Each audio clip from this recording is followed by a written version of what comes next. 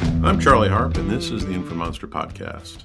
On this episode of the InfoMonster Podcast, I'm going to talk about the COVID-19 pandemic and the three big takeaways relative to data quality. Before I start getting into the meat of today's podcast, let me start out by just kind of creating a reference framework for what I'm going to be going through as I talk about the different takeaways relative to COVID-19 and how we've dealt with it.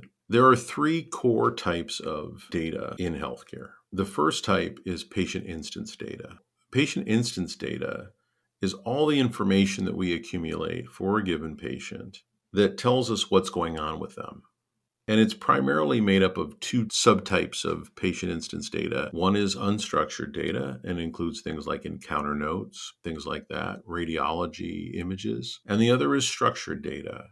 And that's the data that has all the lists of conditions and lab results and medications and all that rich structured data that provides the main driver for decision support, analytics, and things of that nature. The structured data, which drives a lot of our core activity around healthcare analytics, is made up of reference data. So if you can think about the patient's record, their instance data as being something like a recipe. It's got all these bits and pieces of it, but they're actually using ingredients that come from the reference data. The reference data is made up of the proprietary codes that are living in dictionaries and the EMR and the other systems that are being used in the front lines of healthcare. And then there's also the standards that are being developed by folks like Regan Strieff, National Library of Medicine, the World Health Organization, and the AMA, and others like that. And the local dictionary reference data we use to create the patient instance data. And then typically we map it or bind it to the standard terminologies so that we can share that information with others, whether it's a data partner or CDC or somebody else. The last type of data is master data. And whereas reference data are the value sets and code systems we use to articulate what's going on with the patient, the master data are the codes and structured data that we use to describe the topology of an enterprise and its resources. So who are the providers? What are the facilities? How many beds are there? What equipment is there? And things of that nature.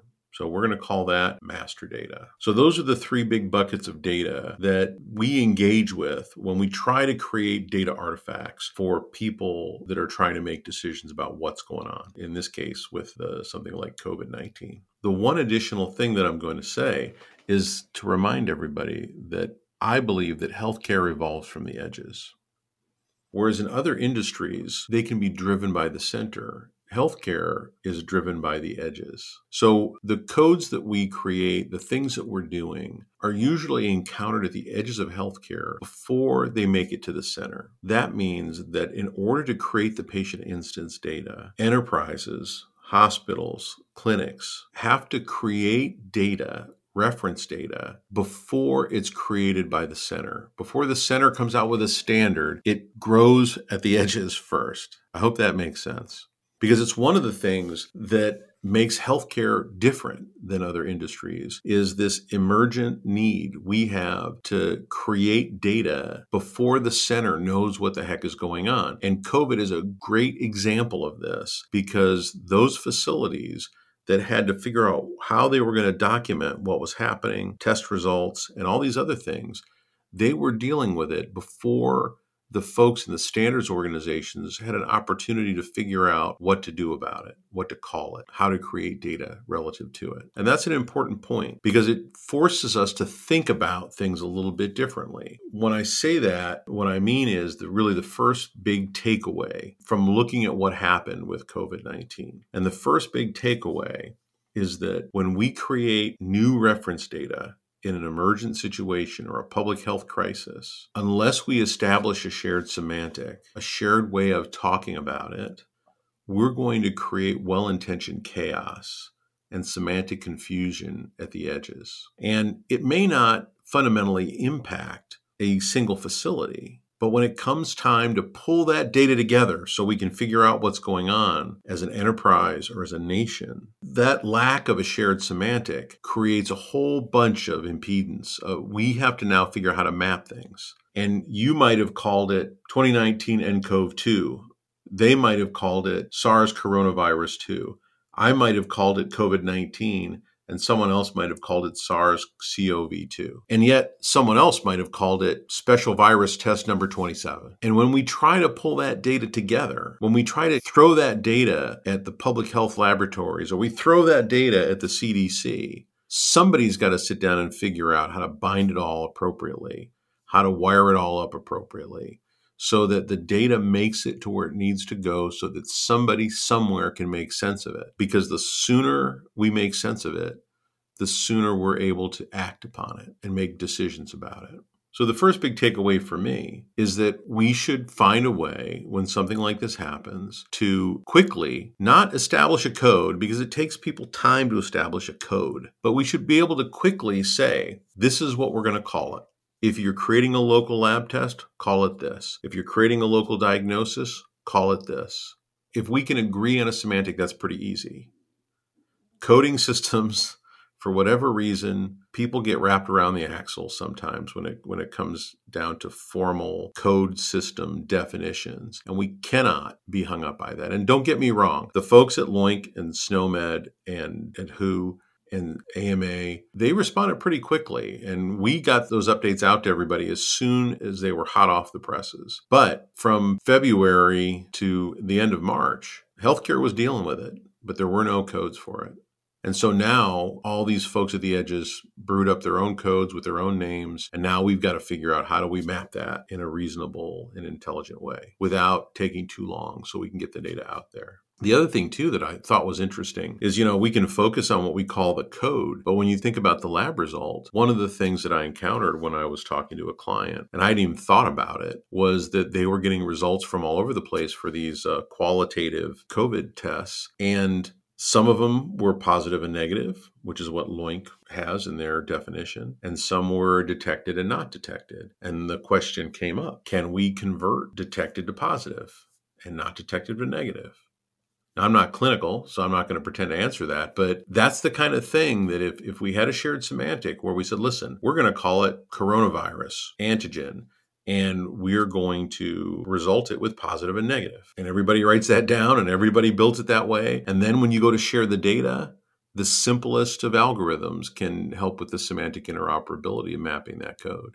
So that's takeaway number one. We need to figure out a way when we're dealing with new things, especially in a crisis, to quickly come together and say, we are going to call it this, we're going to result it this way. Now go off and create your codes. And when we have a standard, we'll tell you what it is. All right, let's talk about thing number two. Thing number two is a little bit bigger than thing number one. And it goes back to this whole notion of why data quality is important.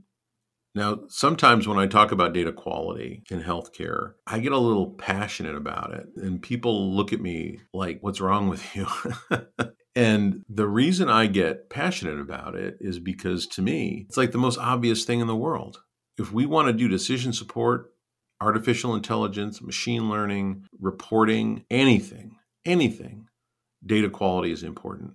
It's a lifestyle choice. It's not an optional thing. It's not a project. So when I see people set it aside for other priorities from a data or technology perspective, I get a little frustrated because I just can't see how they can't see how important it is. And I think with COVID-19, when you look at all the confusion that exists around it, part of that, and I'm not saying all of it, because healthcare is complicated, right? But imagine a utopian future where we have optimal data quality, where we completely trust the data that we have on every patient. It's clean, it's longitudinal, it's precise, and something like this happens. Imagine the ability to quickly and easily aggregate that data to a central data warehouse. And because we completely trust the data, and because the data is clean, precise, accurate, that we could start to immediately say, why are these patients going into the ICU? What drugs are they on? What lab tests have they had? What comorbidities do they have? What genetics do they have? What's their blood type? If we had high quality data, I'm not saying it would magically, say this is exactly what's going on with a patient. But let's take the term precision medicine and flip it around. Because when we talk about precision medicine, we talk about Timmy has these problems. Timmy's getting decision support that is highly localized to Timmy. But if we know that much about Timmy, and we flip precision medicine around, then all of a sudden, when we start talking about population health and analytics, we can create a high resolution picture, quality picture of all the Timmys and what's leading people to require a ventilator, and what's the story with people that are asymptomatic. Is there a pattern there? Is there something we can see? And so this is not a new lesson, but this lesson is uncertainty in our data impacts our confidence, and a lack of confidence creates indecision. It stops us from saying, I know what's going on. I can see it in the data. I know why some older folks are requiring ventilators. It's not just that they're older, it's they have these specific comorbidities. I'm not saying I know that, by the way. It's hypothetical. Being able to see the data, rely on the data, and have a precise, good picture of what's happening with the patients. And this also, by the way, goes back to the unstructured data. Unstructured data is the embodiment of uncertainty. When we're looking at an encounter note, and that encounter note is unstructured, and we're running NLP against it to try to tease out what the symptoms are and what's going on, we're throwing a big cloud of uncertainty into that data too. So we have to find a way to get high quality, high certainty data, even from the encounter, into this analytics environment. We need to make sure the structured data is the data that we can trust and rely on. Because if we can do that, we can increase our confidence in our analytics. We can run the kind of reports and the kind of artificial intelligence and machine learning that can look for patterns in the high quality data and come back with answers.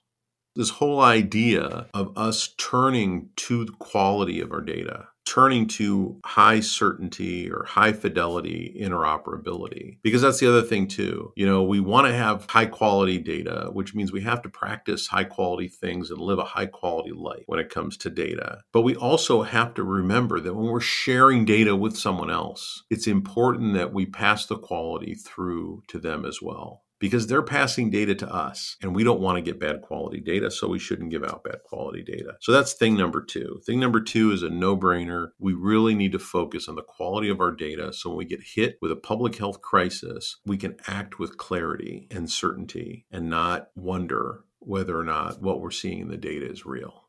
Number 3 is something that I think often gets overlooked in healthcare, and that's the reliability of the master data that we're dealing with. And, a lot of times in healthcare, we focus on the patient, we focus on populations, we focus on those things that drive outcomes, and we don't always focus on or pay proper attention from a data quality perspective to things like the enterprise topology, the facilities, the beds, the rooms, the providers, the equipment, the supplies. And one of the big takeaways from what's been happening with the coronavirus pandemic is this focus on ventilators and masks and personal protective equipment. Who would have thought 3 months ago, 4 months ago, that we'd have a 24-hour news cycle where they're mentioning ventilators every 15 minutes, where they're talking about where are the masks? Who has masks? Do you have masks?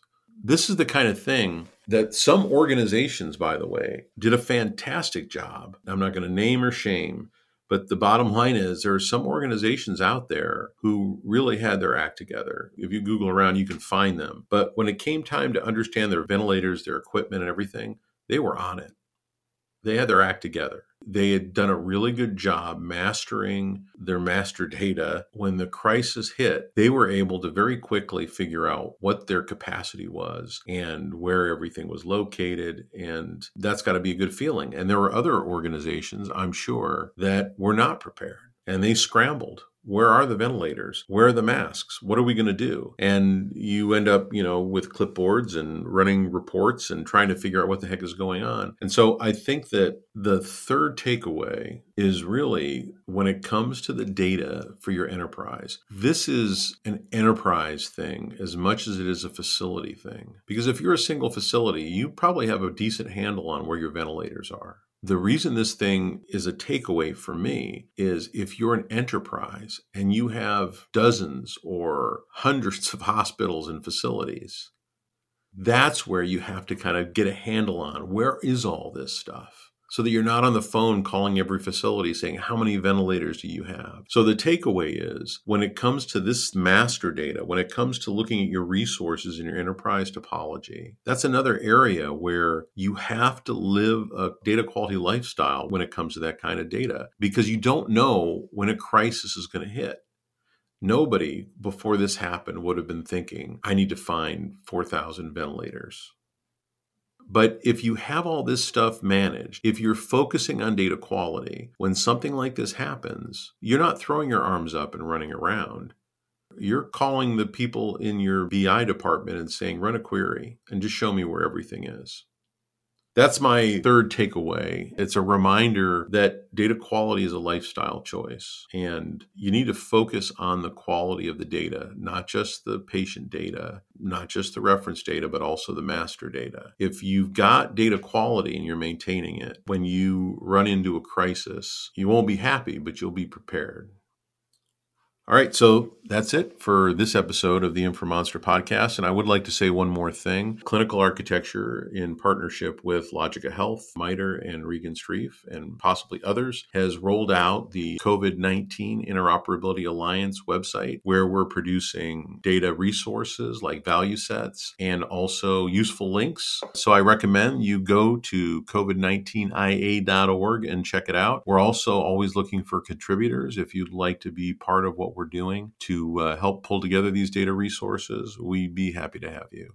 And I'd also like to say thank you to all of the providers, the doctors and nurses and other folks on the front line of this, as well as all the folks in the essential businesses, whether you're a firefighter, police officer, or the person who's got to go into the grocery store and work the cashier so the rest of us can eat. I really do appreciate and say thank you for being there. Heroes come in all shapes and sizes. And if nothing else, this current pandemic has shown normal everyday people can step up to the plate and do what they have to do. So thanks to everyone, and also to everyone who has sacrificed their social lives and stayed home to avoid spreading this to more folks. So this is Charlie Hart from the InfoMonster podcast saying stay well and stay safe, and thank you.